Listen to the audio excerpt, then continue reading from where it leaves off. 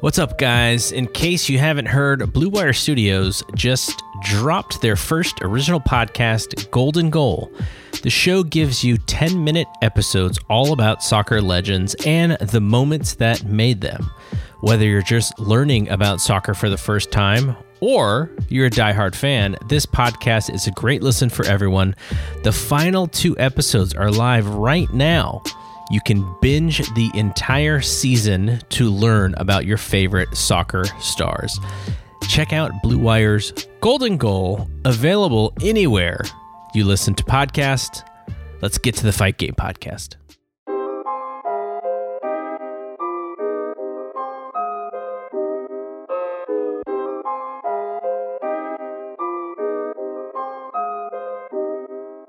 What up, everybody? This is Double G for the Fight Game podcast.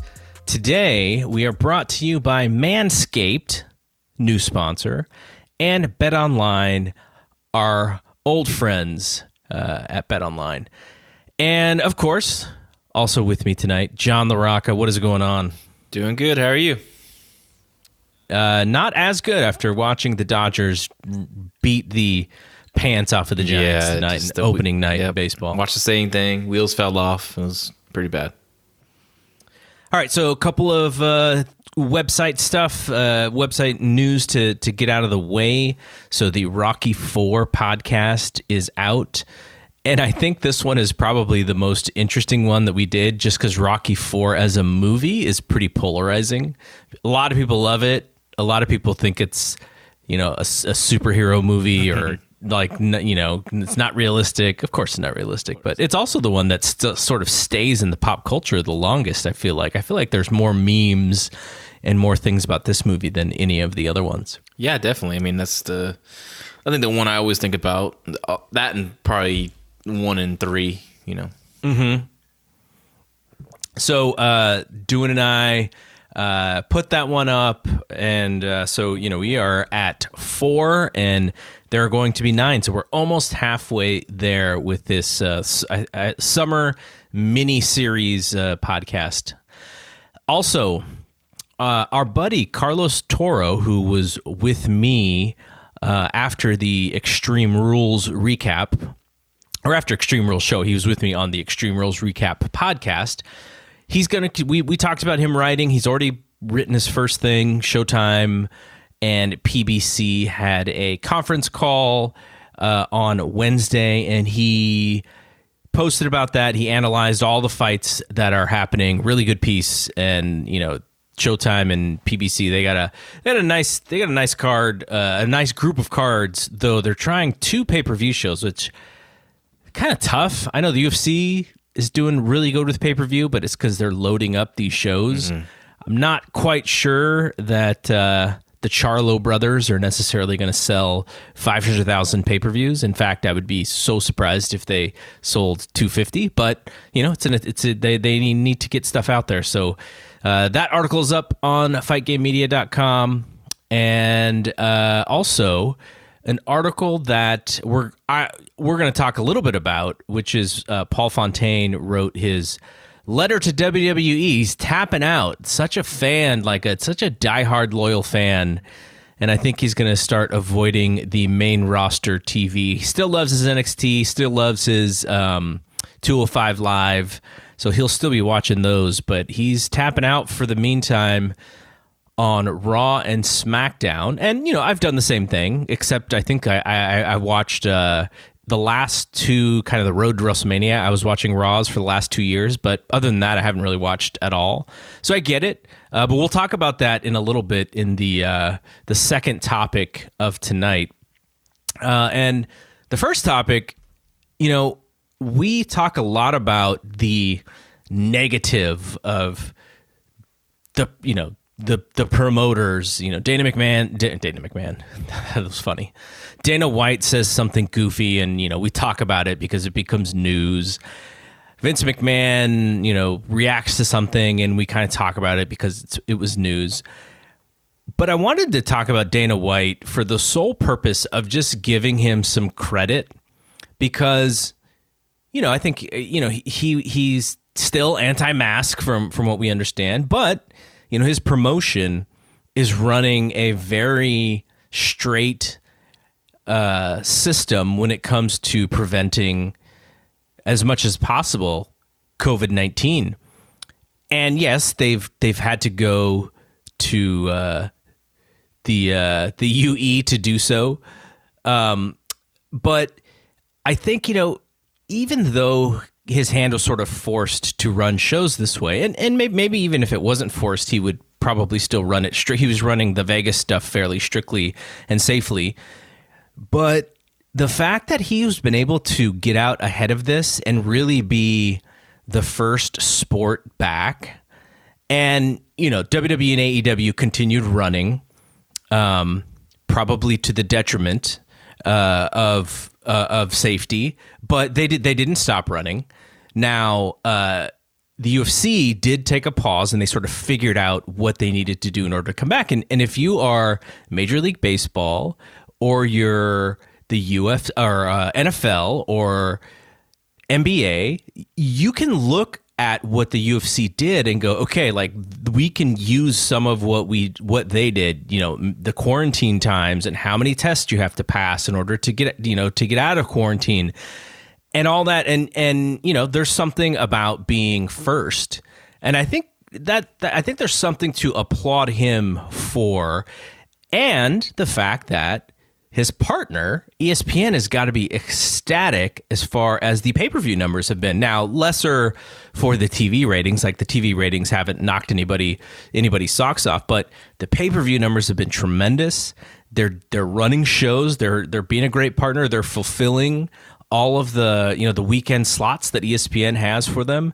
And I just think whether you like him or not, you have to kind of tip your cap to him as far as what he's done, because first and foremost, the UFC, the way that their contracts work, like these fighters were not really going to get paid unless they had shows, and that was a big deal. And now that they're able to run a lot of shows, the fighters are reaping a little bit of those benefits, though, say what you will about those contracts, probably not the greatest contracts, but I just wanted, as I was watching MLB and I'm watching NFL like fumble this whole thing, and the NBA, their model is pretty similar to the UFC's model for these last couple weeks in Fight Island. And it's just, I just thought they did a really, really good job with Fight Island. And, I often don't commend Dana White for things that he's done or things that he said, but I think this was just worth commending. Just did a really good job with this whole Fight Island thing. And hopefully when they come back to Vegas, which I'm assuming is where they're coming back to, that it continues the safety and just running these things without these outbreaks and everything. I think it's just really solid work from that whole company.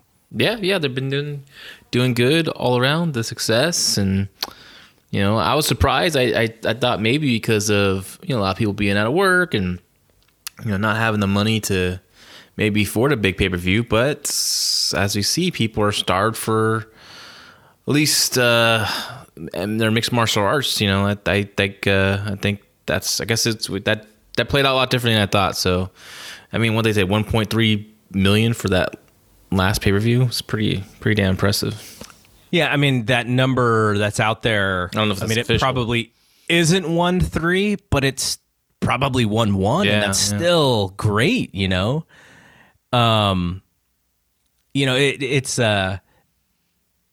it's one of those things where I look at, sometimes I don't look at the UFC as like a real sporting league, right? Because I'm so fundamentally a basketball fan and a football fan and a baseball fan. So those are kind of on the pedestal. But the UFC is really popular to a lot of casual sports fans. Oh, yeah. And it shows. And, I hope for wrestling to be there again, one day where, they can do the kind of business that the UFC is doing. WrestleMania, they get close, every WrestleMania. But, just yearly, it just seems like the UFC is really kind of showing out a little bit this pandemic. So, okay. So the other thing we wanted to talk about, based on Paul's article, his letter to WWE, it just made me think, and, this isn't just me kind of picking on WWE. It comes to me, it's really based on that Extreme Rules show, which I thought was maybe one of the bigger disgraces of a major show that they've put on in quite some time. I just so many things about that show left a bad taste in my mouth. And it was at all not the fault of the wrestlers, because the wrestling was good in the matches that were allowed to be good. But the finishes, the over creative, just what they were doing and what they thought their audience wanted with the swamp match and with the eyeball match. I just wonder, like, when you see a show like that, you go, as a fan, you sit there and go, is it me or is it them? Like, where is the disconnect? Have I outgrown the product and is it my fault, or are they just putting on something that is really, really bad? And, I do that self-check. Sometimes I just go, maybe I've outgrown this thing. Maybe it has passed me by. I'm still in the 18 to 49, but I'm on the closer end of the top end than I am at the lower end. And I did really think about that, and I thought, you know what, this one is not on me. This is not me, not being able to connect with this product. This is that show and the current product absolutely not connecting with a lot of the fan base. And so I was just like thinking, like, what, like for me, again, this is very selfish because I only know, I only know what I like. I don't know what the casual audience likes or whatever. But I was just thinking, like, some of the things, like, what would make me be interested in this product, and maybe even want to watch Raw and SmackDown again. And I was just wondering your thoughts too about that. And we can go through some of the things that I just wrote down on the list. One of the things that I really hated about this Extreme Rules show is Sasha and Asuka was an awesome match. Everything you want out of a title match. It's not the main event, but it was the match that I was looking the most forward to. And they had such a junk finish that it almost ruined the entire thing. And so Dave Meltzer reported the next day that Vince had a winner, changed his mind, and then so they had to kind of undo what they did to have the finish that they did, which is Sasha kind of walks out of the match as the champion, but only because Becky put on the referee shirt and counted, and the referee was knocked out. So, like, in that whole thing and the whole finish, like, nobody got over. Yeah, like, the referee looked bad. Sasha and Becky, they didn't get over. Asuka looked like a goofball, and it seems like it stems from the fact that Vince changed his mind. And so it made me, think, gosh, like, what would it take to go back to building things out even 2 to 4 weeks in advance and sticking to it? So even if the story isn't great, the fans don't feel insulted by what they watched. Because, if you do something that doesn't connect with the audience, but at least it's logical, I think fans can live with a lot of that. But it's when we feel like we get slapped in the face, like with that kind of finish after such a great match, that is what I feel is just like such a turnoff. And I wonder if they turned off, how many hardcore fans are they turning off? We know the ratings are dropping at a much steeper level than I would have thought, even though some of it is definitely blamed on the pandemic. And maybe the second fans come back, those ratings go back up a little bit. But I just can you give me a logical wrestling show that I can depend on and that I can count on? Because on a Sunday night at, from 4 to 7, I'm basically giving you my 3 hours saying, okay, I'm investing in you. All I want to do is not feel like an idiot for watching the show. And I felt like an absolute idiot for watching it. Yeah, well, I remember I texted you. I was, rocking my youngest, Kaylee, to sleep. And I was like, oh, throw it on. I was going to throw on Extreme Rules. But I was so tired myself, I ended up falling asleep as well. But when I woke up, I saw the finish of the Rey Mysterio and Seth Rollins match, and I was done. Honestly, I turned it off. Yeah. I'm like, I'm not gonna watch this. I don't want to watch. No disrespect to the wrestlers, but I'm not gonna watch Swamp Thing. I think I've hit my peak with these cinema matches. I think WWE's hit their peak. I think it's been we talked about this too with the success with Boneyard. It's just gonna do more of this, and then it's gonna get even more outrageous and stupid. And I think it's affecting them. I think it's affecting Raw. It's affecting SmackDown. I think what happens is Raw and SmackDown with the interest, like you said, the ratings dropping a little. It also affects NXT. Bleeds to NXT a little bit.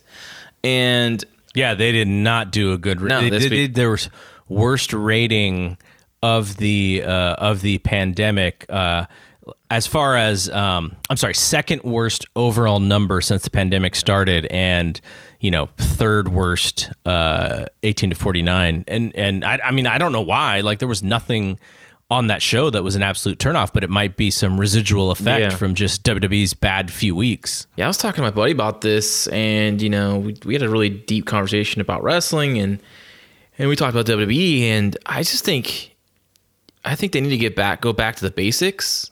And I don't know if that's exciting for a television writer, right? But I think, let's get back to the basics. Let's start building people up. Like, in this pandemic era, we can also throw in some squash matches, get some guys over, heat some people up. How can you watch a show like Raw and be like, man, I really like that, on Andrade, and I really like Garza, and they seem like a really great act, but then they lose every other week, right? And people are just winning one week, losing the next week, winning one week, winning the next week, and they bring someone back and they make a big debut, and then they lose next week. Like no one gets any momentum, and I think it's just time to kind of go back to some of the basics that worked in the past, because they still work today, and just build people up and build big matches. Cut back on this gaga and goofiness, and there's just too much of it. Like the Swamp Thing match or whatever, the Swamp match, like, I didn't see it. I don't know if it was good or not, but come on, let's stop this. We have SummerSlam coming up. Let's just go back to basics of building up matches that we want to see and give finishes. Okay, so that match on with Sasha and Bayley, I didn't see the finish. I read about the finish. That's something you do on TV to build to the special event big match, right? I don't know if I call them pay-per-views anymore. Just on the network, right? The big special event on the network. You can do a finish like that maybe on TV. But then the fans know, okay, I'm gonna need to tune in on that Sunday big event to see the finish, right? Who's gonna come out of this? I think maybe Vince might have thought like, hey, let's stretch this out, and you guys figure it out, right? I think that's probably his mindset. Like, how can we stretch this out? And he left it up to the right. I guess he made the writers. I don't know who messed that up. But he's not signing off. Like, he has to sign. I know. Every finish off, doesn't he? Yeah, I would think so. I know he's pretty micromanaged like that. But the one thing that I haven't seen that has been mentioned a lot about the end of that match, and Carlos and I mentioned it, is Sasha's hair piece, or I don't think it was extensions. I think she may be actually wearing like a wig. Came out? It came off, and it kind of threw the timing of everything off, because I think there was a little bit of a panic attack, because I don't think Asuka actually saw that it came off, so Asuka's like putting her in a choke, and it's like pulling it off even more. But that was also something that threw off the timing. So that finish was never going to work. But I do think that there was a timing issue because of Sasha's hair. You could see her kind of like try to be really calm through it, but it had to be super frustrating. Yeah, but like I said, that's what I would do. That's what I would suggest. Kind of go back to the basics and just build people up and try to build big matches. Like, I mean, the rumor for SummerSlam is what, Drew and Randy Orton, right? And that's a hell of a match. I mean, that's a match I want to see. But let's build it correctly. I think they'll be taken seriously, but still apply that to other stuff. Like, still apply that to your tag titles, your Intercontinental title, etc. And I know it sucks too about these, and we talked about this for a long time.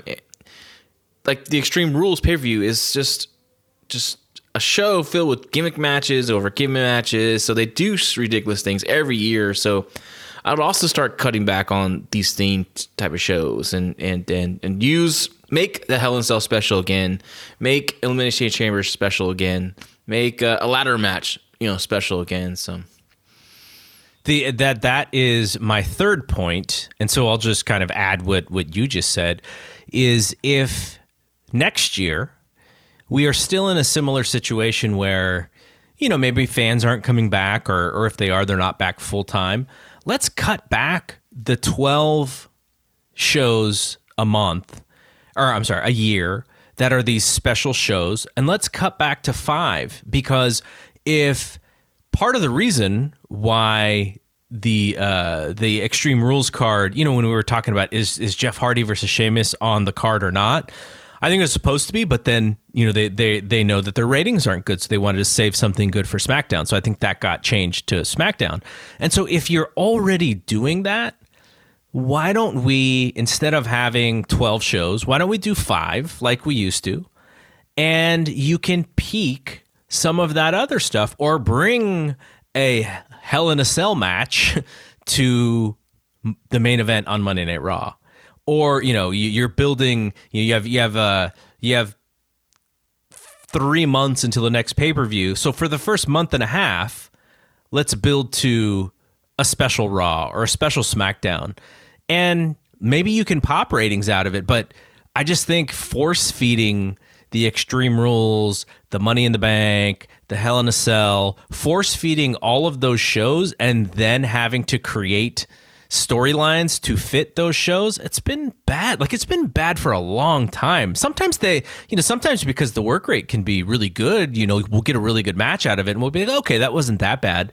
But just the storyline and the build up and all that is often not the best, I think, because they're sort of forced into a corner with this stuff. Yeah. And that's why I really enjoy NXT, because they build to TV matches that feel important. Like just last week, EO and Tegan, right? They had a nice build. The 4-way that Tegan won wasn't that great, but the promos the week after, grabbed my interest again in that match, and then they had a good match too. So I think stuff like that really works, and I agree with you. I think they can scale back on some of these big events, but I don't know how. There's a network though. You got to serve that beast too, but it's like they're not doing a good job of that either. I know. There's too many shows. There's too many big shows. Like we don't need Extreme Rules in July, right? We could definitely skip that one. Yeah. And the last one, and then we'll move on. And I'm going to open this up to our podcast group.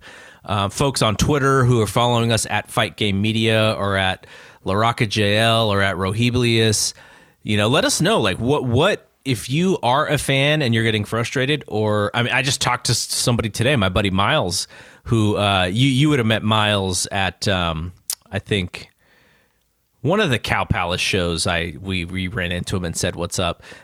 He's an on and off longtime WWE fan, and he gave him another shot just recently, and then watched Extreme Rules and was like, "Nope, I'm out." It's like that Simpsons meme where the guy walks in the house, puts his hat down, then just turns around and walks back out, takes the hat and leaves. Like that was Miles. So Twitter, our Facebook group, I'm interested. Like, what would be a couple of things that would please you, the viewer, and that would maybe change some of these bad feelings for you? Because the last one for me is, and now this is a little bit of a synergy thing, because I do enjoy NXT, but give NXT viewers a reason to follow their favorite to Raw or SmackDown.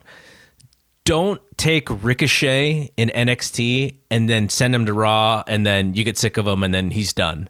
Like, use them for what they are, which is an ability to create a new star, because that is one of the things that is also sad is, who's for Drew? Oh, Dolph. Like, I've seen Dolph in that role 8 times.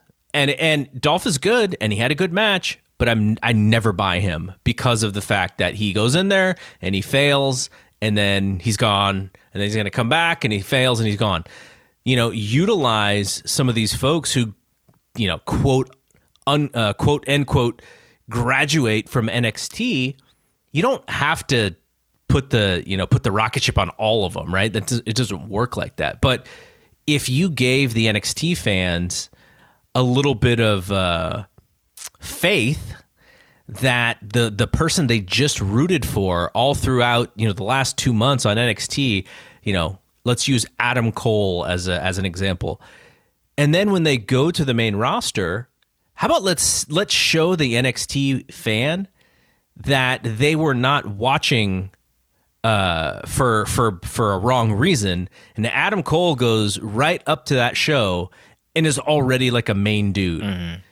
Instead of what they often do is, okay, he's going to come and then he's going to, he's going to, or she, Shayna, we can definitely talk about Shayna. We're going to give them a little bit and then they're going to lose and then they're going to have to eat shit for 6 months and then we'll see what they got after that. Like that is so old. And I want, and maybe if you build that trust between NXT and the main roster, maybe you can get the Raw folks and the SmackDown folks who don't watch NXT, maybe they would watch NXT because it's like, you and me going to a San Jose Giants game because we want to see the guys who are going to be on the big team in 2 or 3 years.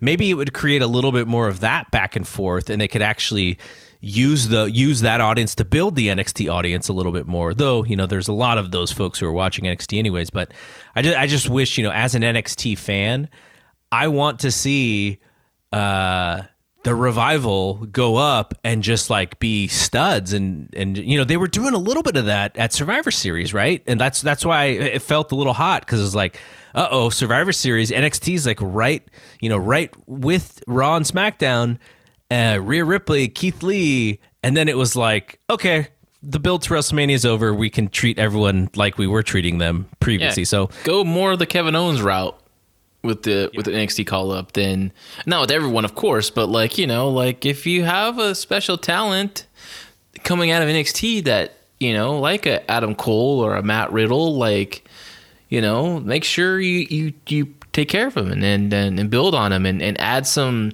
new life to these shows, and that's what they need. I mean, like I said, like I don't want to see Andrade and Garza get beat every other week. I want to see them progress and move up, and so new talent coming up, don't do that to them, don't shoot their foot before they start running, yeah. And so that's what I want to see with WWE in the future. I think they really need to sit down and be like, okay, things are still slipping here on our ratings, and let's change course. We've done this a lot of this gaga and goofiness. Maybe our fans aren't the ones that like this kind of stuff, right? Let's get back to some serious wrestling. Yeah, I mean, you've already fired Heyman, so you can't fire him again. Mm-hmm. Bruce is next for sure. But what if you fire Bruce? Who does Vince trust? I know. I don't know. I'm just saying you could fire a million people until you finally have to come to agreement and say, hey, let's do something different. No, I hear you. Okay. We'll get off of that. Like I said, if you have feedback, hit us up. I would like to see some solutions from folks, because all the people who listen to us are really smart with this stuff too. All right, quickly, Bet Online. Sports are coming back, and the MLB came back tonight, opening night. And so are your chances to bet on your favorite teams and events. And there's no better place to start wagering than our exclusive partners, Bet Online. Check out all the odds, futures, and props to bet on, all available 24/7. I wonder if the Giants are the odds for the Giants making the playoffs, because the MLB expanded it to, I think they're expanding to like 16 teams or something just for this year. It's like ridiculous. Check on the entertainment side, Floyd Money Mayweather, a favorite of ours on the Fight Game podcast, joins the Bet Online team to bring you a brand new segment, The Ice is Right. Floyd talks about all of his jewelry and gives you the chance to bet on the cost of his bling to win some great prizes. Visit betonline.ag for all of your odds and up-to-date sports news. Remember to use promo code BlueWire to receive your new welcome bonus. That's promo code BlueWire. Bet Online, your online wagering experts. Okay, as our normal cadence to this show, let's dig in to the NXT NXT and AEW from Wednesday night. We're going to give you our likes and our dislikes. I mean, I generally liked both shows. I don't have there are some like little nitpicky stuff that I have from dislikes, but from the entertainment factor, from the live atmosphere factor, AEW is really good. From the the kind of wrestling that I like, there were a couple good matches on NXT. And so let's just start with NXT, and I'll go first because someone who we've talked about in the past. Bronson Reed, he wins the 3-way with Johnny Gargano and Roddy Strong, and this felt fresh. And we just kind of got done talking about WWE, using a lot of old guys and people we've seen before, recycling folks. Bronson Reed has been on TV. I've watched him at a house show in San Jose where he was kind of trying to feel out what the character was that he was going to do. It was a little silly. This version of Bronson Reed isn't as silly. And he won the 3-way. I thought this was a really good match. It was really fun. Bronson Reed felt fresh. He felt new. It was kind of one of those things where I was like, finally, this guy is maybe getting something here. And I just enjoyed pretty much the whole thing. The two great, wrestlers to play off of here who, they made sure that this thing was rock solid. I just love this whole thing. Yeah, overall, this is probably the best match of the night for, on both shows, I think. I would say so. This is fantastic. It took me on a ride. Like I got really invested in it because I'm a big fan of all three, especially, and I really like Bronson Reed a lot. I just think that guy could be something special. The like Bam Bam Bigelow or big man that can move. He's exciting, and I've been frustrated with how they've been booking him in the NXT because I don't think he should be beating that guy on television. I think it's okay to build up a match with a Karrion Kross for him and then loses there. But he's lost some other matches. I thought maybe not put him on TV yet till you're ready to go forward with him. But it was funny. I was thinking during this match, I was like, it'd be kind of cool during that ladder match. He would be in it, a big guy that can catch people and, great visual of him climbing the ladder. Like I think it'd work. And I'm glad that he thought the same thing. But they had me. I thought once he took that Nestle plunge, and that big bump, I was like, oh man, that's how they're gonna take him out. But no, and I was excited when he won, and I liked the camera work that he did. They didn't, they made sure they weren't showing him climbing the top rope, so he's gonna do something. Yep. That's great. They're really good at that. Oh yeah, great. That was great stuff. And then Roddy, Gargano are just both fantastic. I thought Roddy was the real ace in this match. Gargano seemed to be calling a lot of it, but just Roddy brings that intensity, like those chops on Big Bronson. Just really good. I love this match, and this was my number one as well. So.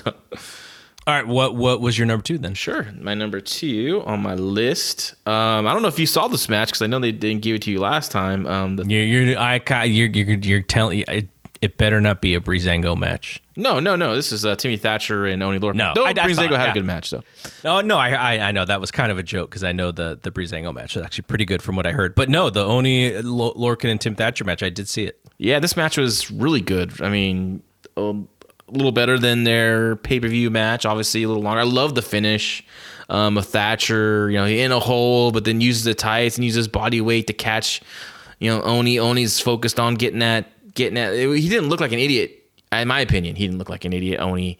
He looked like someone who got cheated, who thought they were in a grappling match. Yeah, exactly. And it was great too. Was that Thatcher thought the whole match was out grappling Oni. So he was really like every time Oni got something, he would reverse it and take control. It just kept going. I really liked that story. And then finally Oni makes that big comeback, and he finally has him in a hole that's damn near should finish almost anyone. But Thatcher to just escape it, he can't reverse this one, so now he has a cheat win. Just this really good stuff. I tweeted out about the referee, Daryl Sharma. I thought he was freaking fantastic because, you need a credible referee to bring credibility to a match like this. So any match, right? Mm-hmm. But it's all three, people in that ring. And I really wanted to, I know referees don't get enough love, and, he's one of my favorites to watch because he's not over the top. he's right in there. You believe that this guy is really keeping control of that match. So great job by everyone. All right, so that was also on my list. And I got one more, which is I'll talk about the actual main event in my dislikes segment because there are things that I didn't like about the main event. But the finish was really creative. I liked the sympathy that you felt for... You didn't even really feel it for Dijakovic. You actually felt it for Keith Lee because he so desperately wanted to save his friend, but he was abiding by his friend's wishes, which is to, kind of let me go out on my own. And this happens in MMA, right? This happened, and the funny thing is our buddy Chris Aiken, who I think he does the NXT recap for the Wrestling Observer website.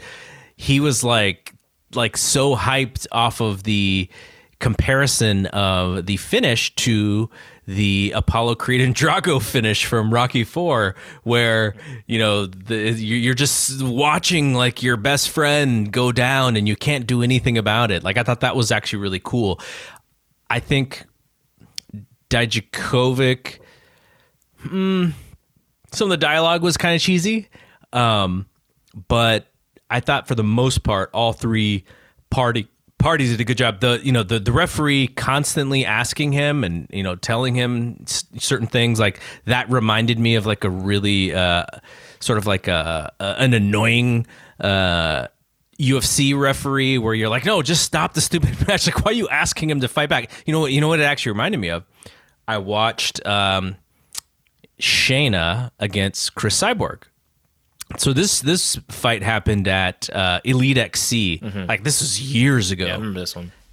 And, Shayna's she is fighting her heart out, but it's very clear that the size and strength of Cyborg is just too much.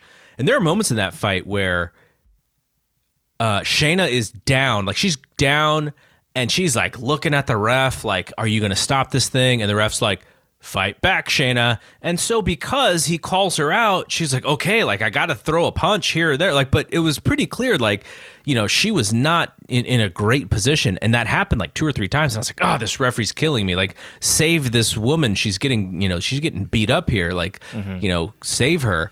And so that's kind of what the referee reminded me of, is like, the UFC ref who you're just like, stop the match. So I thought that whole thing worked really well.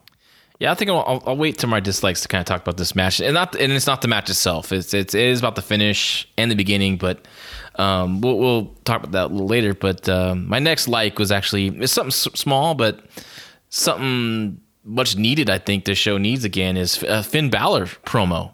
Like, God, man, I love. I mean, if he could be promo of the year, I think, if you really, at least in consideration, just straight to the point and talking about what he's going to do, and he's not going to play what do you say? Not going to play chess. He's just going to say what he's going to do. He's going to just win the championship and take that and be back on his way.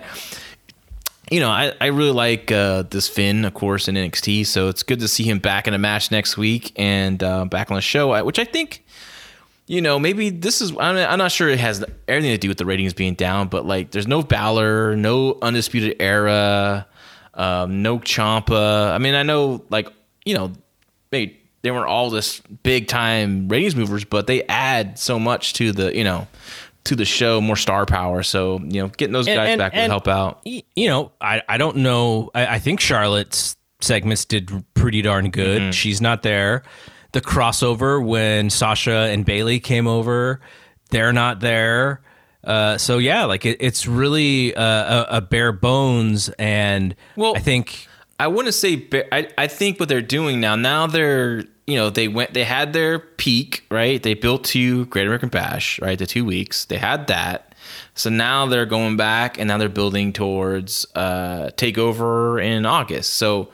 They're doing more like the traditional route, where AEW is like they're throwing everything at you at once. Like they're throwing all these stipulation matches on TV. Like they're, quote unquote, hot shotting a lot of the stuff right now. And WWE is doing us, at least NXT writers and bookers are doing more of a going back and now building back up to, and hopefully that we'll see, maybe we'll see how it is in August, how these ratings go. If they continue to go down, that's a different story. But I think we'll see some improvement as they build to these bigger matches.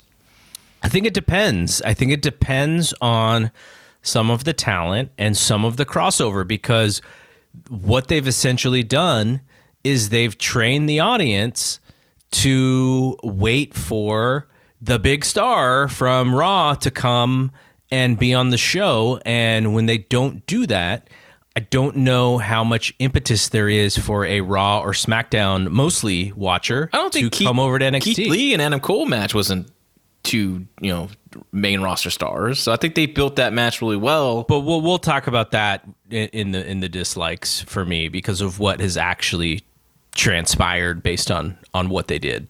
Okay, sure, go. Actually, let's quickly take a quick break, and then we'll be back with the dislikes. Then we'll talk about AEW before the end of the show.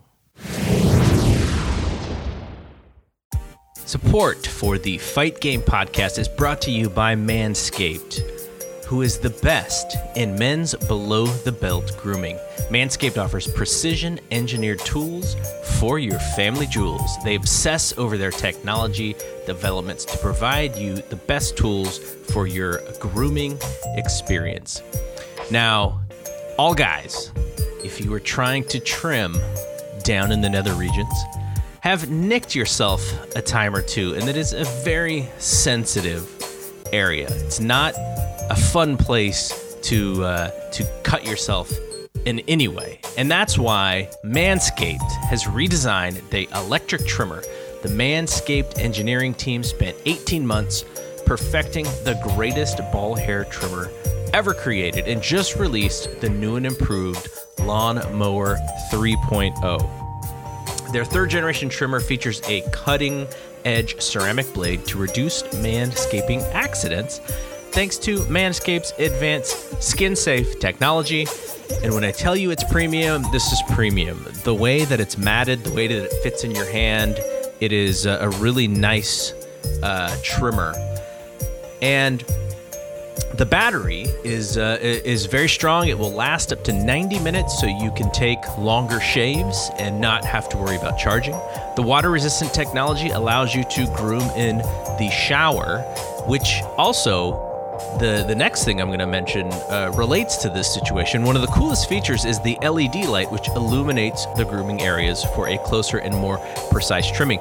And this is something that is very helpful if you've tried to do this in general. Having that light is so helpful because it is not an easy place to shave.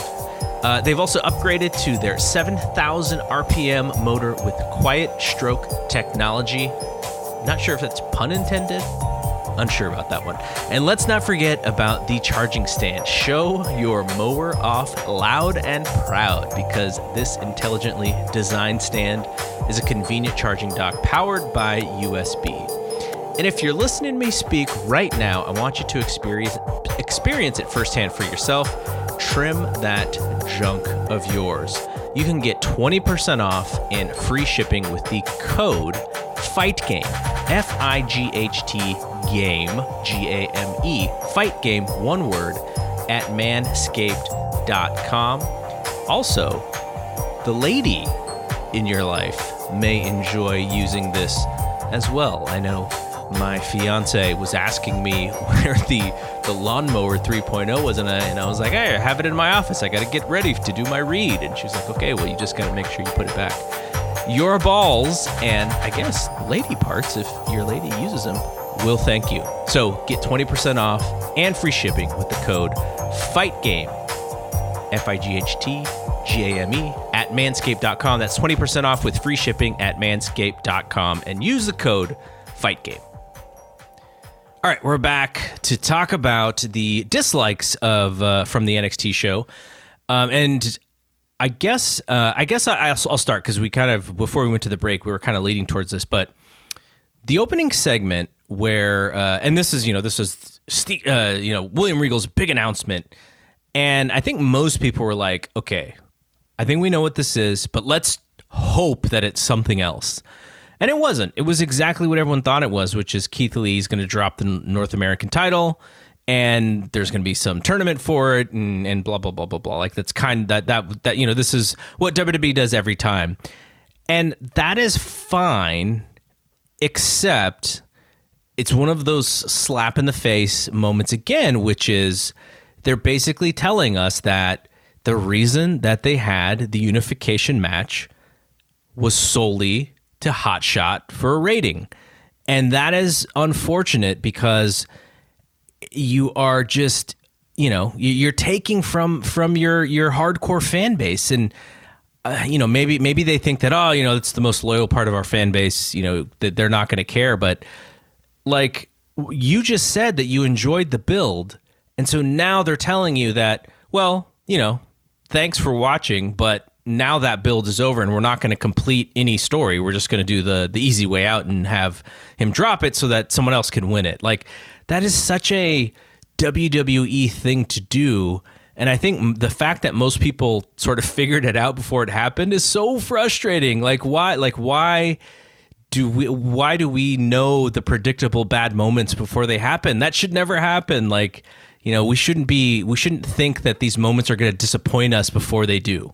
I don't think it was a bad moment. I think it's something we should expect throughout history. We've seen when the Ultimate Warrior was the Intercontinental Champion who faced Hulk Hogan at WrestleMania 6, he won both belts, but he ended up vacating the Intercontinental title, right? Okay, but that's not hot shotting. That was just a big bash they built to, right? It was absolutely hot shotting. They wanted to compete against that against that AEW show, which is part of competition, which is why I don't fault them for it. So you would have Keith Lee lose the North American title before he met Adam Cole and won the title from him. I don't know if I would or not. No, you don't want to do that because that's the big match build. This guy has been this champion, this secondary champion. Now when he wins it, just be creative so that I don't feel cheated out of being so excited that we have a unified champion. Because in the UFC, guys are fighting. It wasn't unified; it was winner take all. So he won both belts, right? Now he's a double champion. It wasn't unification. double unification. Champion. That's a big difference. That's Triple H and Kane for the world title, Intercontinental title, and the Intercontinental title just disappears for a while, but then all of a sudden it's back. Now it's not really unified. Okay, but it proves my point even more because Amanda Nunes has 2 belts. She doesn't have to give one up, right? As long as she fights. And as long as she stays dominant in both divisions, she can keep her belts. Becky's and Bayley's whole thing is about having 2 titles. So Keith Lee gets both belts. He proves himself to be the baddest of the badass. And instead of being creative, they're just like, oh, we're just gonna not lose it, and we're going to have a title for it. It is the Hogan Ultimate Warrior thing, but I felt ripped off as a 14-year-old kid, or almost 14, when Warrior didn't do anything with having both titles, and he was just like, oh, like that's what we were so excited about him winning. Like the other title just all of a sudden goes to someone else now. Like I just don't think that's a creative thing. I think it's just it was just a way to get people excited for this match, which it succeeded because I was excited. And then they didn't have a way out of it. And it's frustrating when you give them the whole faith thing again. You give them your hours and you go, okay, I'm excited. Now what's next? And they're like, oh, really? We didn't really have a plan. So they had a plan. They were going to obviously take this belt off him after he won the heavyweight championship. There's no plan when you just when you just say, okay, so there's no plan when 1990 it happened. There's no plan 1981 when Luger, was vacated his U.S. title when he won the world title. I mean, throughout a lot of wrestling history, because there was no planning at that time in 1991. He won the major championship. He doesn't need the secondary championship. But there was no long-term plan for that. That was the plan. It happened. That was the plan. It was not the plan. Ric Flair did not have to drop the title to Lex Luger if he did not want to. Well, what are you talking about? I'm talking about the championship. When a guy wins has a secondary champion and wins the belt above it, a lot of times in wrestling history, as we've seen throughout history, especially in the WWF, WWE, they had vacated the secondary championship. And it's lame every single time. But what are you going to do? So how would you book Keith Lee as a double champion? So what happens? Well, okay. How was he lose one somehow, some kind of bullshit way? New Japan. Fuck right? New Japan. Compared to New Japan. Freaking right? fuck New Japan. That's their thing. This is different. This is no, different. but you're asking me for an example, and that is the glaring example because they built to this Tokyo Dome show, and they told you as a viewer, this is going to be really meaningful because we've never done this before, and then there was a winner. And after that, they're like, okay, like he's just going to defend both belts. We're not going to then drop one of them and have a tournament to win. Like that, like they definitely had a different idea on how to do this.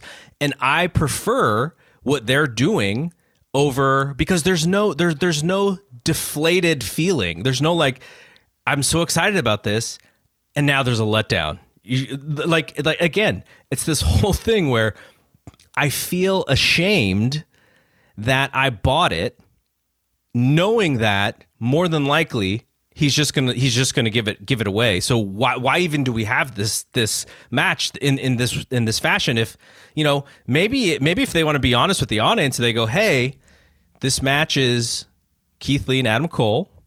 If Adam Cole wins it, he's gonna toss the North American belt aside. If Keith Lee wins it, he's going to toss the North American belt aside. So viewers, this is what's going to happen.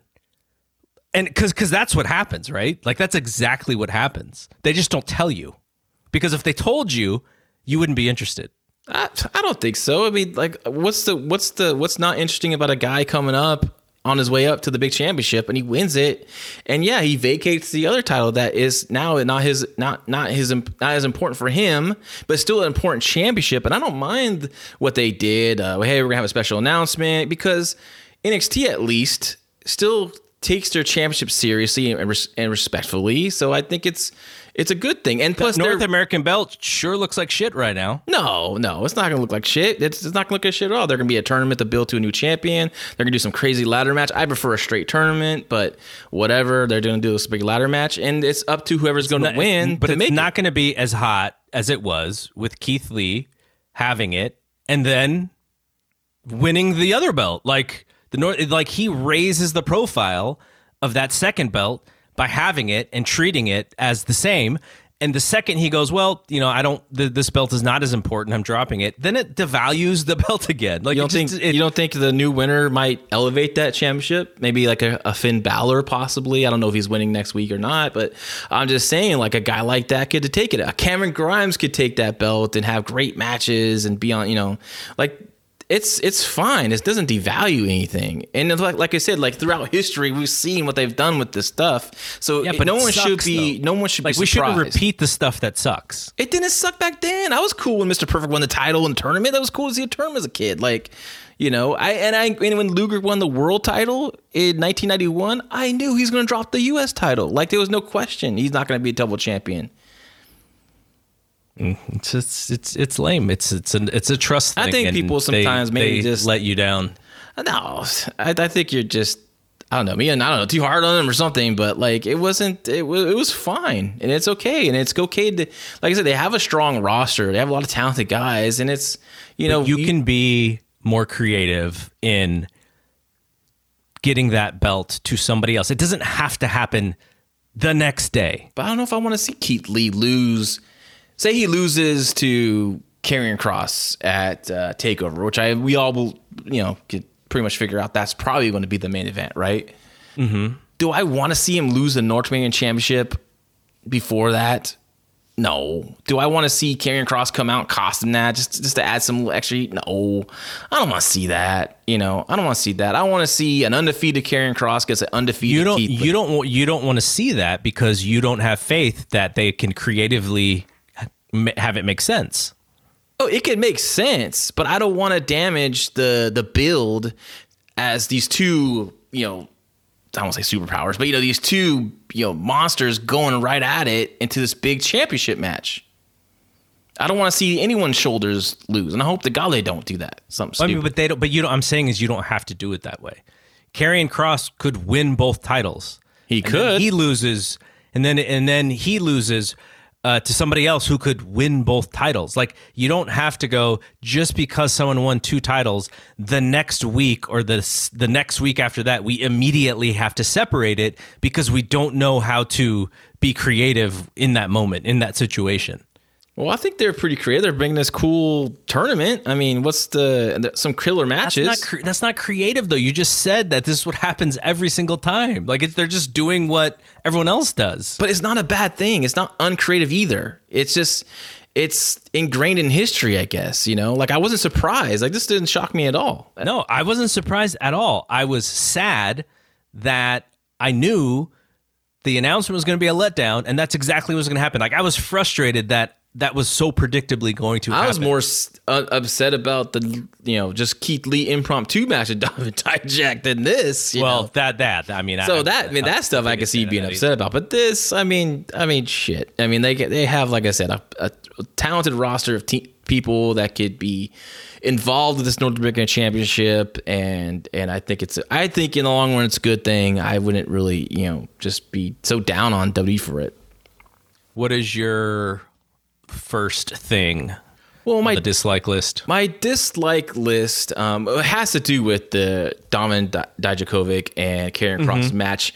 Not necessarily the match. It's just something to the match. But first of all, Dijakovic's promo early in the night was a little bit better than normal. Like, I would like to see a little more fired up promo. He was fired up, but not like, he was like lukewarm. Like, I wanted more yelling and screaming, like, because he was just taken out last week. And yep. And then Karrion Kross, of course, you got to give that guy this entrance, right? You got to do that. It's an amazing entrance. I love it. But when Dijakovic comes out, like, he comes out, gets in the ring, does his feast your eye stance. And I'm like, no, I think he should run out. They should start going at it. Boom, boom, boom, boom, boom, boom, boom. I thought the match was it 2 segments? I thought the match was too long for that. I think it should have been fast, just a sprint of a match. It should have been just hard hitting strikes, boom, boom. And finally, Dominik Dijakovic gets caught with something nasty. I thought the steps was way too big. Because it didn't go right to if the referee stopped the match right then and there after the steps, because I thought that's what the finish was going to be. Like, right when he did steps, I was like, okay, boom, that's cool. Like, that shows Karrion Kross is a freaking killer. But then it kept going, and I liked what they were trying to accomplish. I liked that. I just wouldn't use the steps because I thought the steps was too much. I thought like it would have been even like. Like, he's the point where Dijakovic says, don't worry, or I got this, or I'm, don't stop it or whatever. Like, it looks like he even turns around and gets just kicked, like, or formed super hard again and gets knocked out right in front of like Keith Lee, just knocked out cold. And then, and he, Karrion comes down with that big elbow again, bam, right in front of Keith Lee, right in the corner. Like, so they're right eye to eye, and he's like staring at Keith Lee staring at Karrion Kross right when the referee counts 3 or calls the match off because it's a knockout. I just thought that it could have been just a little better. I liked it. I like what they were trying to go with. I just think I would just like to have been a little better executed. Yeah, so I didn't like the match in of itself, and I just find Kross's character very one-dimensional, and it's a great note, right? Like, he plays that role well. It's just it doesn't make me think that he's necessarily the scariest guy. It makes me feel like they have a couple of really serious, quiet maniac guys. Like, I feel like there's. And maybe it's because the Dexter Lumis match was the first match on the 1 hour version, and obviously the two characters are not similar in the way that they look or their backstory, but they are similar in like that quiet killer kind of way. And so I'm like, okay, I just saw this sort of character, and when I watch Kross, obviously he's an impressive guy, but I just. I also kind of wonder, we've had this discussion before, NXT is such a work rate company, And those main events, we expect them to be, high level main event. And it doesn't have to be. Maybe you get that high level main event, like you said, from a Finn Balor or something. But it's just, I wonder how he is going to do in that kind of match. Because this was a longer match. And I thought it was, I would say, slightly above average, but not quite good. And it's not to say that they have to have a great match every week. That's not the game, and that's not always going to happen. But I would have expected. I expected, my expectation of what this match was going to be was a little higher than what I saw.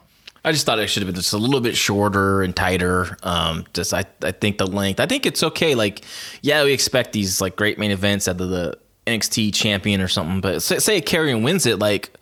It's cool if you change it up a little bit and have a guy that's just totally dominant, right? That just totally smashes and doesn't have long matches like a Brock Lesnar type of guy, right? But my fear is that the matches are going to be long-ish, and because I would be fine with the like the Ciampa match, right? Like, yeah, that was cool because of how it was.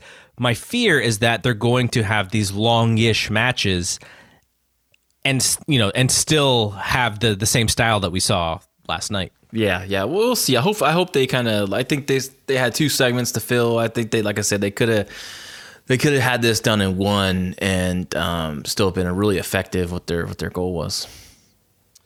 That was the only 2 things that I didn't like about the show. Like I said, though, I only have that 1 hour version, and it's a pretty good version of NXT. There's not really a lot of bad. Mine second one's very, very, very small, but also.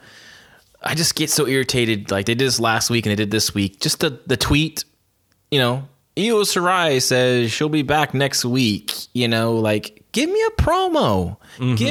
Give me her underwater promo. Like that. I mean, those are really cool. I wouldn't do it every time, but like give me something where and not freaking hold the cell phone up. Promo either the damn tout bullshit. Like give me she's some kind of well-produced promo with her in some kind of location and talking about how she's going to come back and kick Dakota Kai's ass and etc. So I hate when they do that. Just a quick little bing bing, and like here's a little thing from on Twitter. Well, you know what that tells me though.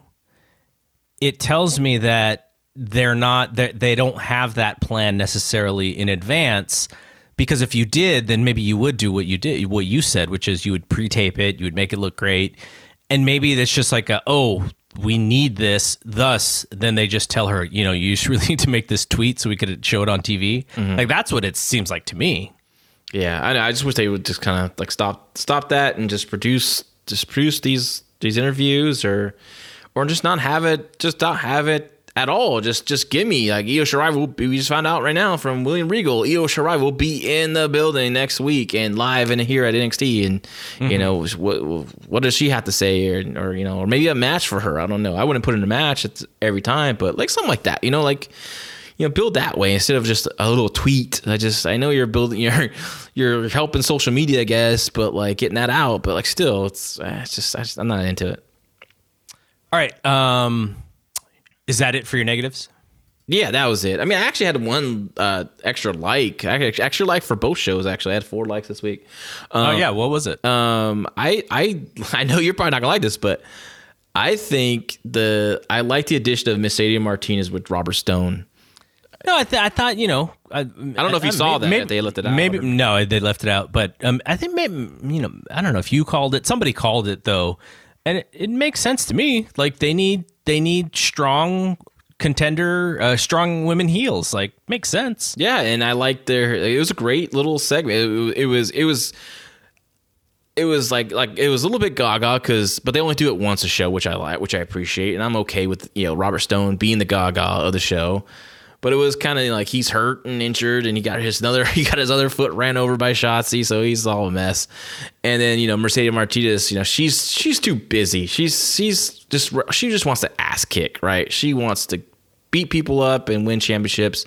She has no time for all the BS negotiate stuff. So if you handle that, and get it done for me, I'll join your brand, right? And I think that I like she's in control, not Robert Stone. Like she's in control of the situation. So I thought that was really cool. I just hope they can add some more personality to Aaliyah. I don't want her. She's kind of like just in the background there, and she, her match with Shotzi wasn't bad, and she has a lot of like fire and some intensity, and she looks great, and I just think she can. I would like to see like there's like a weird. I think it'd be a fun dynamic with those three. Like you have Aaliyah, this just I'm so beautiful, blah blah blah. Everyone bow down to me, and you have like Mercedes Martinez does not care about that kind of stuff. She just wants to beat people up. But it would kind of almost like a varsity club kind of dynamic with those two. Like a Rick Steiner and not necessarily Rick Steiner, but you know what I mean. Like something just. I think that would be interesting television. All right, so let's talk about the AEW show. I'll start with my first which is, I think there's a lot of people who really are rooting for Eddie Kingston. Mm-hmm. I found him pretty entertaining when I watched him on NWA, but I don't really have like a, I know a lot of people in our group were super excited when they saw him. I was like, he's cool. Like, cool. The thing that I like is this has now become a bit of a game, which is which indie darling is going to challenge Cody. Mm-hmm. And then the second part of the game is who's going to beat Cody. And so, there's a surprise factor. And then you had kind of Mox teasing it on a podcast earlier this week. So it kind of made it a little bit more interesting. And now that's the gimmick is, what indie darling is going to challenge Cody next. So the idea that Cody is the fighting TV champion, he doesn't have any time to prepare for these wrestlers because he doesn't know who they are. There was the stip where Kingston was like, hey, I want this to be no DQ because that's more towards my style. And Tony Khan said it's okay if it was you. And if Cody was like not a fighting babyface, he would say, no, like why would I give you the advantage? But he's a fighting babyface. So he says, okay, like we'll wrestle on your terms. So I like all of that. There was a little bit too much plunder wrestling on this show for my taste, my personal taste. A lot of it, yeah. But I get the psychology of the match, and I get why people were really psyched because this is when we went to talk about NXT. This is what WWE had done really well for a little while, which is the Raw after WrestleMania. Who's gonna be the surprise person who's gonna show up?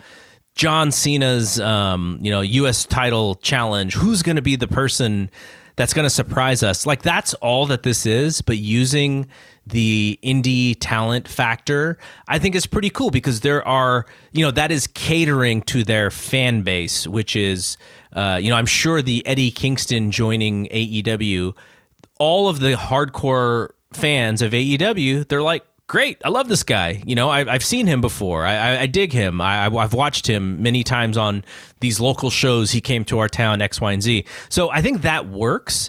Does it help the casual audience? Probably not. But maybe this gimmick of who actually is the one to beat Cody. Maybe that's what maybe drives a little bit more of casuals. Yeah. But I just thought that the way that they do this angle is very fun, and I look forward to trying to figure out who it's going to be. Like, it's a fun game. Yeah, no, it's great. I really enjoy what, I thought the Cena U.S. title open challenge thing was great. I thought it could have gone longer than it did. I like what Cody's doing here, with the, even the NWA TV title was like that too. Like, Tully Blanchard always put on the line against everyone. Austin did, Rotunda did. Like, even the job matches, like, which I remember like being like, why is this guy getting the title shot? But it was like, just they're just fighting champions and etc. But this was my number one like too as well. I'm not a huge Eddie Kingston fan. I like his promos. I do. Yeah. I think he's best suited, honestly, for a manager role. Actually, which I think he was an Impact. I think he's more of like. I think it was with Santana Ortiz, actually. I think they were like the new LAX or something like that. And I think he was the mouthpiece of the group. And not that they need it because Santana's a pretty good promo. But I think that would be because I think in the ring is where he had shortcomings. Though he did great in this match. I thought this match, he did a really good performance. My only issue with this match is like my booking mind's like, man, I could have stretched this out 2 weeks. because Tony Khan, he comes out, says, I asked Tony Khan for a hardcore match or a no rules match or anything goes match, and Tony Khan's like, sure, but if Cody's down for it, no, like I think you could do a regular match with these guys. Like he comes out, I asked Tony Khan for a no rules match, but he said no, right? He said no.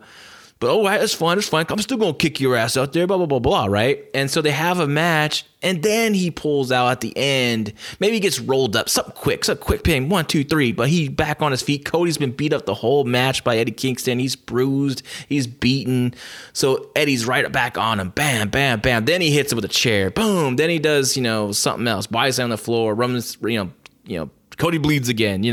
Now we see, in hour number 2, Cody being interviewed by hopefully Tony Schiavone, not Alex Marvez, and I'm serious. Like you don't need Alex Marvez for this kind of spot. You need Tony Schiavone would be perfect.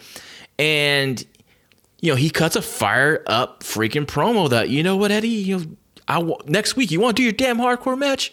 Let's do it. And then now he's like, shit. Now we have 2 things to look forward to. I think they could stretch it out. I think that's what Tony will hopefully learn. Is like you can just keep adding to stuff instead of just like throw it all here. Like they went from to the big match instead of building up to the big match. And I think it's probably because they want to continue to do this weekly instead of you can pop that opening.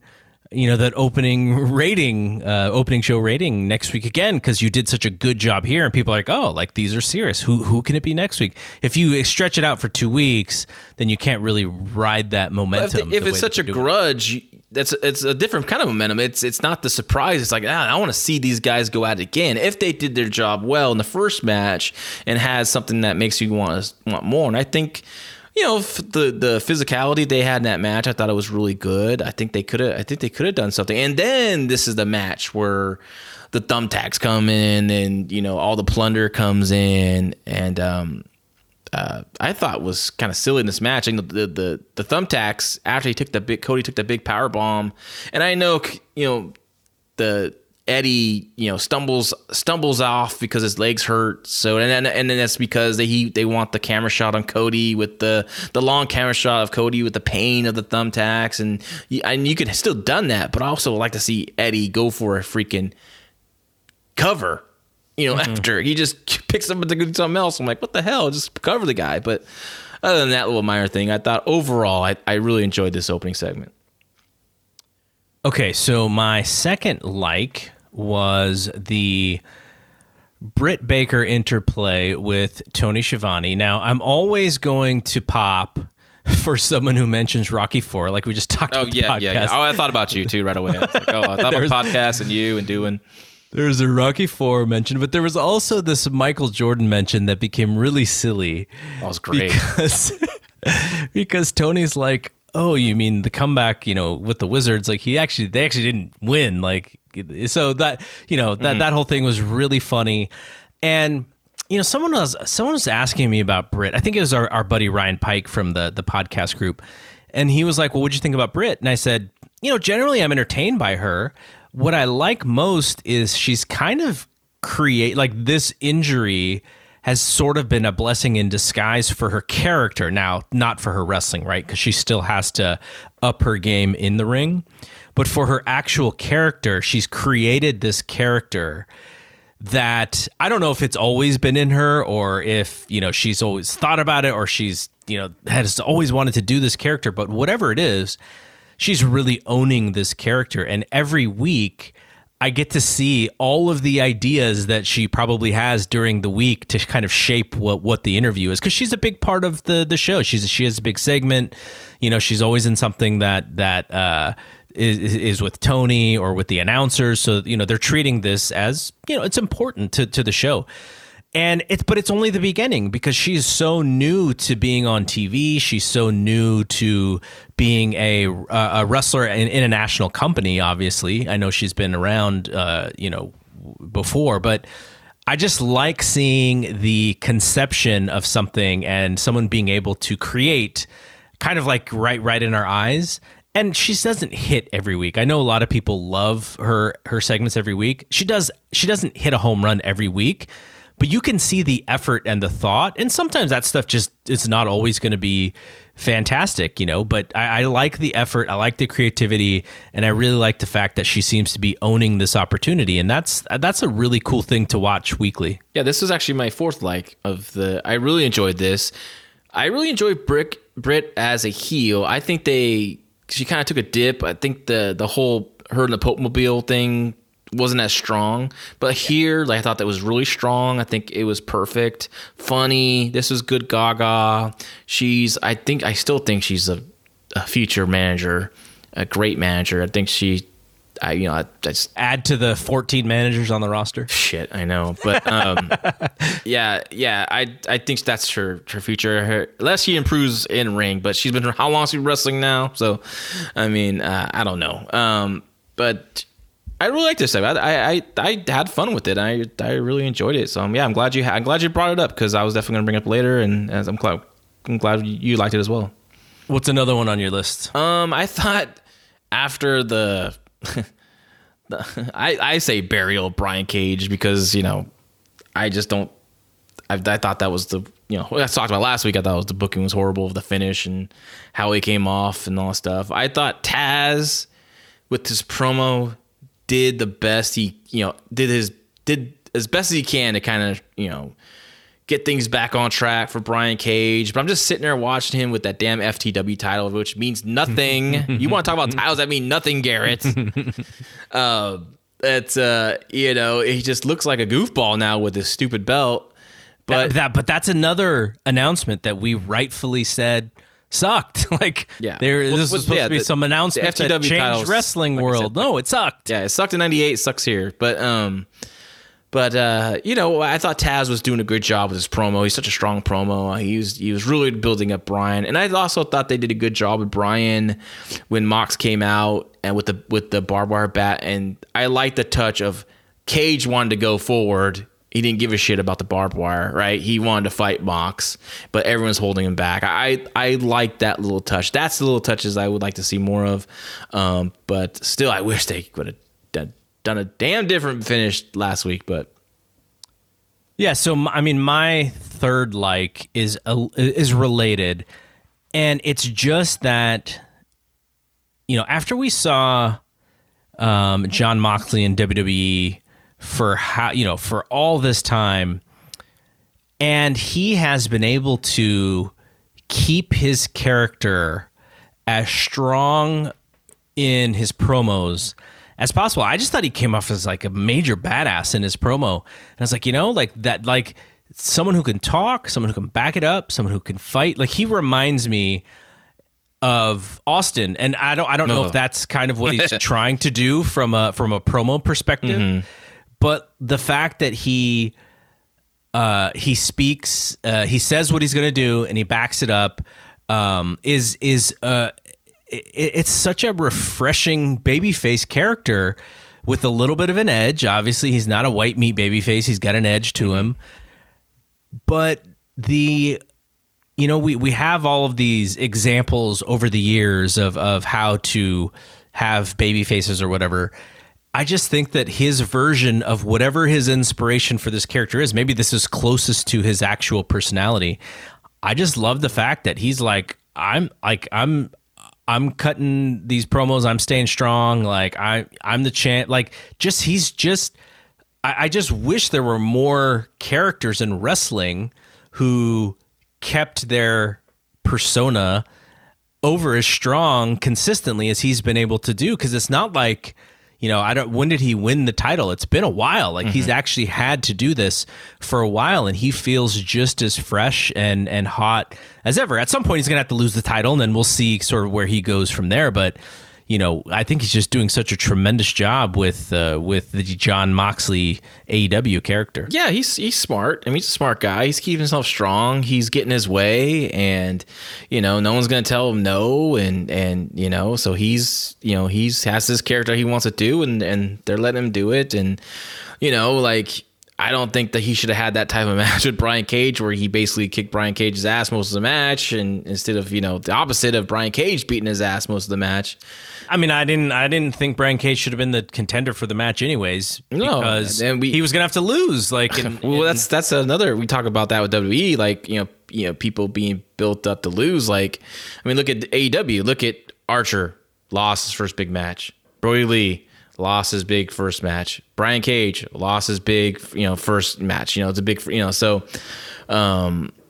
that's been their little issue there. But Mox is, he's in a good position right now, and he's fine. I mean, I don't mind him. I think he's doing a good job in the role. He is. If Jericho, I think we all thought Jericho was like the perfect first champion, and Jericho was really good in that role. But on the babyface side, I thought it had to be Omega. And I will admit, like, Omega's lost a little bit of like the kind of coolness, the coolness, the differentness that he had in New Japan. And I don't know why. He had a great aura in New Japan. Like when, Gato did a great job of making him. Yeah, but and who knows exactly why he has not been pushed similarly, because I always thought like he was the guy. Let's see what he can do. And they just didn't do it that way. So with him not being there, I think there were a couple people. You got Moxley, you had Hangman Page, obviously you have Cody, and they bet on Moxley, and I think it was a strong bet because he came out of WWE, right? So that you have that whole thing about, he couldn't hack it in WWE, so now he's the AEW champion.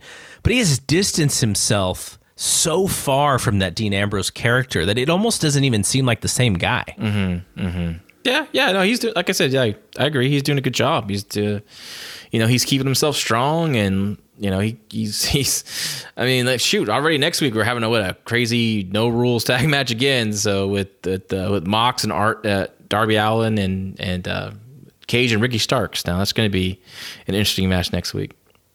Yeah, the Ricky Starks thing, that was interesting. Yeah, he doesn't really fit that group personally, but he has something about him. So I commend him for trying to do something with that kid.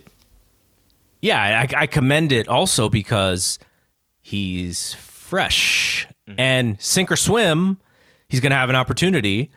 And if he swims, awesome. You have a, decent new blood kind of character.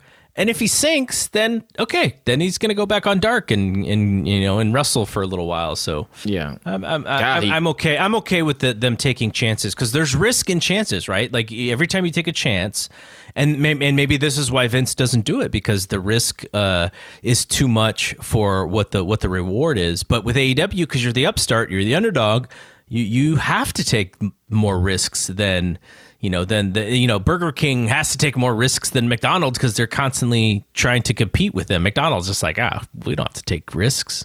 Dude, we're McDonald's. Could Ricky Starks lighten up when he hit Darby Allin from the behind? That's what I was talking about when I said that was kind of interesting. Jesus. Gosh, I thought Darby was knocked out. I think he was. He might his flash knockout a little bit. No, I think he had a concussion. Oh, beautiful. So that match we'll see if that match happens. Yeah, that match happens. Yeah. And I think, I don't know, man. I thought freaking, speaking of NXT being knocked out, I thought Killian Dane was choked out with that submission, man. That looked nasty. My third and we talked about our fourth already, Britt Baker.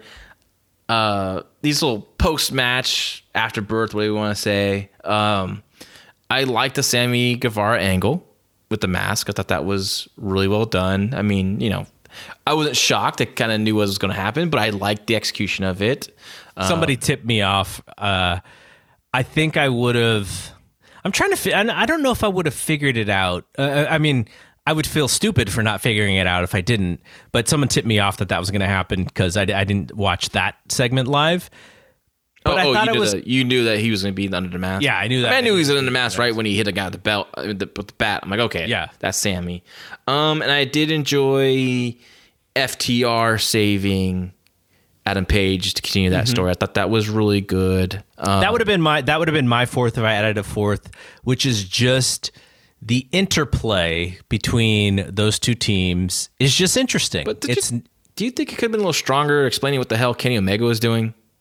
Like, I think Jim Ross kind of threw out there, he's in a shower or something. Like he's trying, because like I don't think they had an excuse. Like, he's guys, we need something. So I'm just gonna say he's in the shower, but he obviously his hair is dry. He was fine. He was probably playing video games.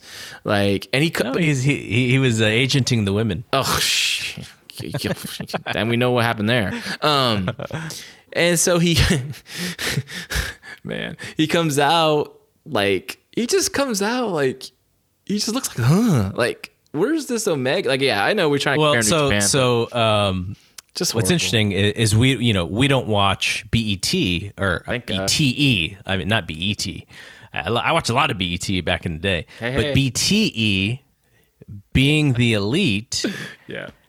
Paul Fontaine loves that show, so he decided to recap it for the website. So I'm just reading his recaps to catch up on the show. Mm-hmm. And they're, not that everything that happens on BTE sets up anything, but he's being a dick on that show. So, I think the tease, if they follow through, is, eventually some of the stuff with him and Paige is purposely his fault, and Paige is kind of aloof about everything anyways, right? But we haven't seen anything on the main show that he's been a dick, right? I know, but that's kind of like what I like about this is it's slow. It's not like, you mentioned it's not the Cody slow, it's thing. non-existent. Like, just like show me something where they, where he is. But why? I mean, at this point, I'm like, yeah, dude, Paige joined FTR. Forget this dork, right? Like, that's what I'm thinking. I'm not sure if we're not supposed to be thinking that, though. Do you think that Paige is gonna? I wonder if Omega's gonna turn to. I don't know. It's not really. I like the idea of FTR and Paige together. I think that's a cool trio. Mm-hmm. And I know people are like, oh, the Four Horsemen, let's do that again. I mean, maybe Cody would be a good guy. If they were ever gonna do a Horseman like. How could you even call it? I know the no, it wouldn't be called the horse. It'd call something. I mean the copyright, like WWE doesn't own it, so I don't know who owns it. But yeah. I think that's why people think. But hey, I wouldn't call it the Horseman. You can't live up to it. Every time they tried to bring back the Horseman, that was not like at least the original first two teams. It didn't work. And don't put Sean Spears in it, for God's sakes. Oh my God! I saw that guy's butt get pulled off down, and pants get pulled down with the. He's NWOB team.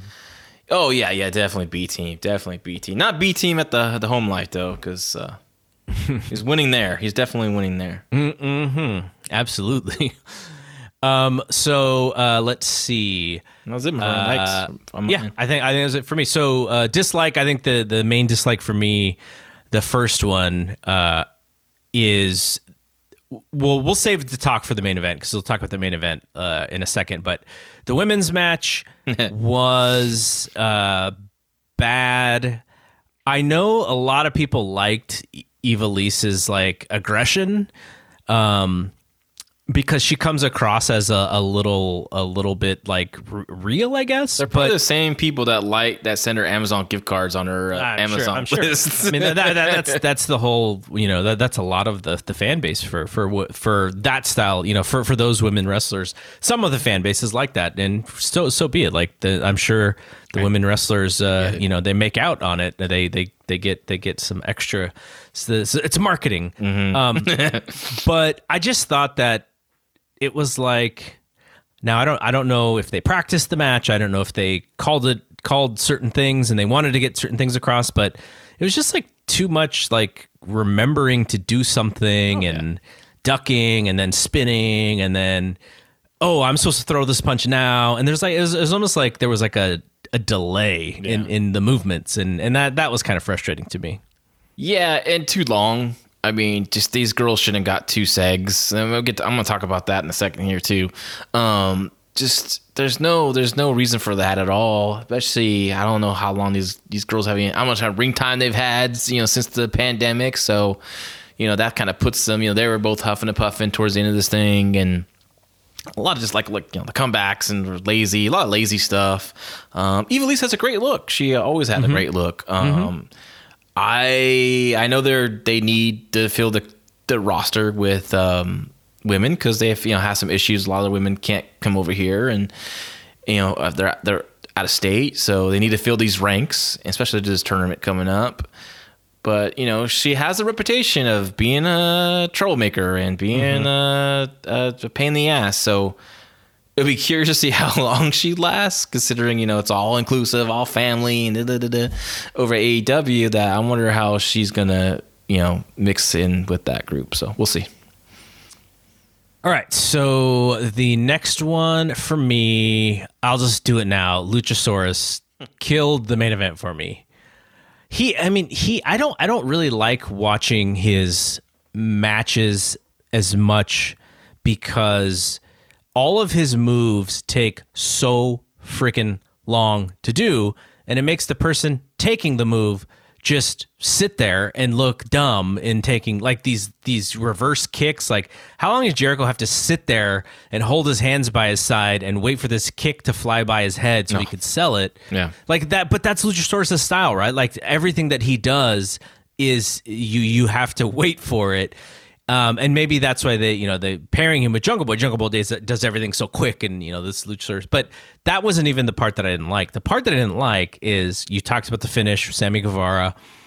Luchasaurus had just gone on this like kicking everybody's ass, and then he just starts walking towards the rope, like to get in position. Like there was no struggle to get there. He wasn't being forced there. He literally starts walking backwards to the rope so that he could get hit with the bat right in the back. And right when I saw that, I was like, okay, wait. I thought we're going to the finish. What is he doing? Why is he walking backwards? Why isn't he fighting?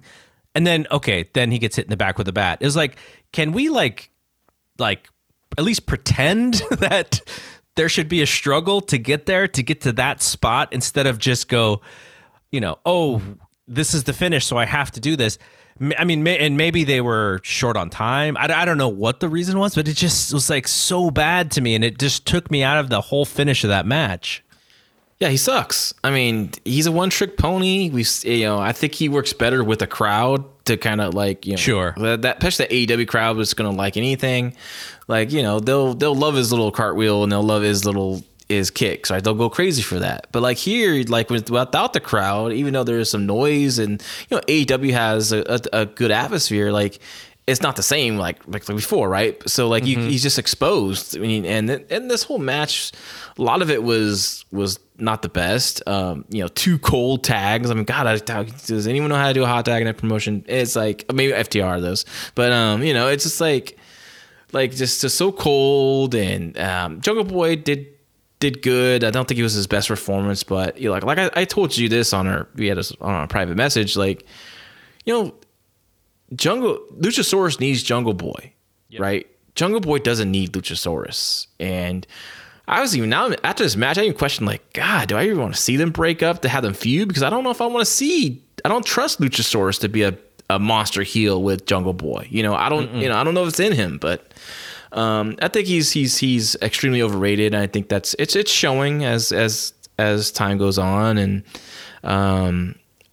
thank God they pinned him. That's all. That's a positive. At least they pinned him, and that's a good thing. So. But I mean, the match I didn't think was great, but I did like the Sammy Guevara stuff with the mask. I thought that was cool. The last thing for me was just kind of what I repeated at the top, and I think people will notice that I didn't say that I loved the Young Bucks and the Butcher and the Blade. It was fine. I was just at that point, and then if you add the main event, I was just tired of the plunder. Like there was so much stuff going on that did not have to do with wrestling on this show, which it adds to, I'm sure it adds to the excitement for TV viewers, but being that the AEW style is not my favorite wrestling style to watch, I just thought that there was too much outside of the ring and interference and no disqualification and tables and doing flips over the rope and killing each other, landing on your ass because so that stuff is just like They missed the table. From what I understand, like I think outside of one of the Butcher and the Blade did not get hurt, And then both Young Bucks were banged up because of that match. It was like, they've been banged I up can for a while. imagine. They've been banged up for a while. So that's one thing I thought about, like, the, you know, especially, you know, didn't Matt have like a bruised sternum or something like that, or bruised ribs or something like that right before the that freaking match, that football match thing. And then he's doing this those, was my number one suplexes. This is my number one. Where I was like, right off the bat, you're just, first of all, you're like you. I just saw brawling all over the ringside area. I just saw thumbtacks. And now I'm going to see another match of just brawling. But here's the thing. Cody and Eddie know how to brawl. Yep. These four don't know how to brawl. Especially the Young Bucks. They're just, that's not their strong. This is not their strong man. And then it opens up with them going into the back and some kitchen area, and the Butcher and Blade are butchering meat. Right off the bat, I'm like, this is stupid. Now it's just Gaga, because the Young Bucks have to do Gaga. That's what their fan base likes. But like, you're just telling me this is not something I need to take serious. You know, it just right off the, like, throwing meat at each other. You know, that was stupid. So I was kind of like checked out. I mean, I thought at least it got a little bit crazy at the end and some exciting, you know, like, what's the name? Blade almost killed himself on that. I don't know how he did that, but like, God, I'm glad he was okay. Hope he's okay. At least I'm sure his tailbone's pretty messed up. I don't know if he even hit his head on that table. I think his hand hit the table, right? I think he slapped the table. I slowed it down a couple of times. I couldn't really tell. It was so fast, but yeah, this match was my number one dislike. I think the Young Bucks need to be heels for some reason, just because. I mean, that seems like it's closer to their actual personality. Well, Matt always has the look that Nick farted. Like when he comes, that's what he has that. Like, you know, like he has that, like, ugh, like he's trying to be badass, but he doesn't come off badass because he looks so young, and you know what I mean. Like, I don't know. It's just I think there'd be better, like, just annoying, goofy ass heels than their baby faces, but. Yeah. This is my number one dislike. I will say I didn't dislike the match. I was just kind of in the middle. Like, I was like, I didn't love it. I didn't hate it. There were things that I mean, when you get to see the finish, it's like, it's a cool, you know, no matter if from a wrestling perspective or not, you like that stuff, like seeing this, it's Hardy Boy stuff, right? Like, that stuff is always, it's always going to be cool, but you know, I'd just seen too much of it that I was just kind of numb to it all. The best sell of the match was when Nick Jackson reared back to give like a left or a right to one of the Butcher and the Blade, and he back elbows the cameraman, and he goes, "Oh," and like looks at the camera like, "Oh," like hit him in a funny bone or something like that. Like, I was like, "Oh my God!" And then another funny part in that match, not funny, it was actually really bad, but like Nick Jackson's totally out of place where he needed to be, so he casually in front of the camera walks to the side where he needs to be at to get in position to do I think a breakup of a fall. It was like, oh my God. So, but anyways, my second dislike was long squash matches. Like, why these matches go in two segments? Like, why is you talking about the Page match?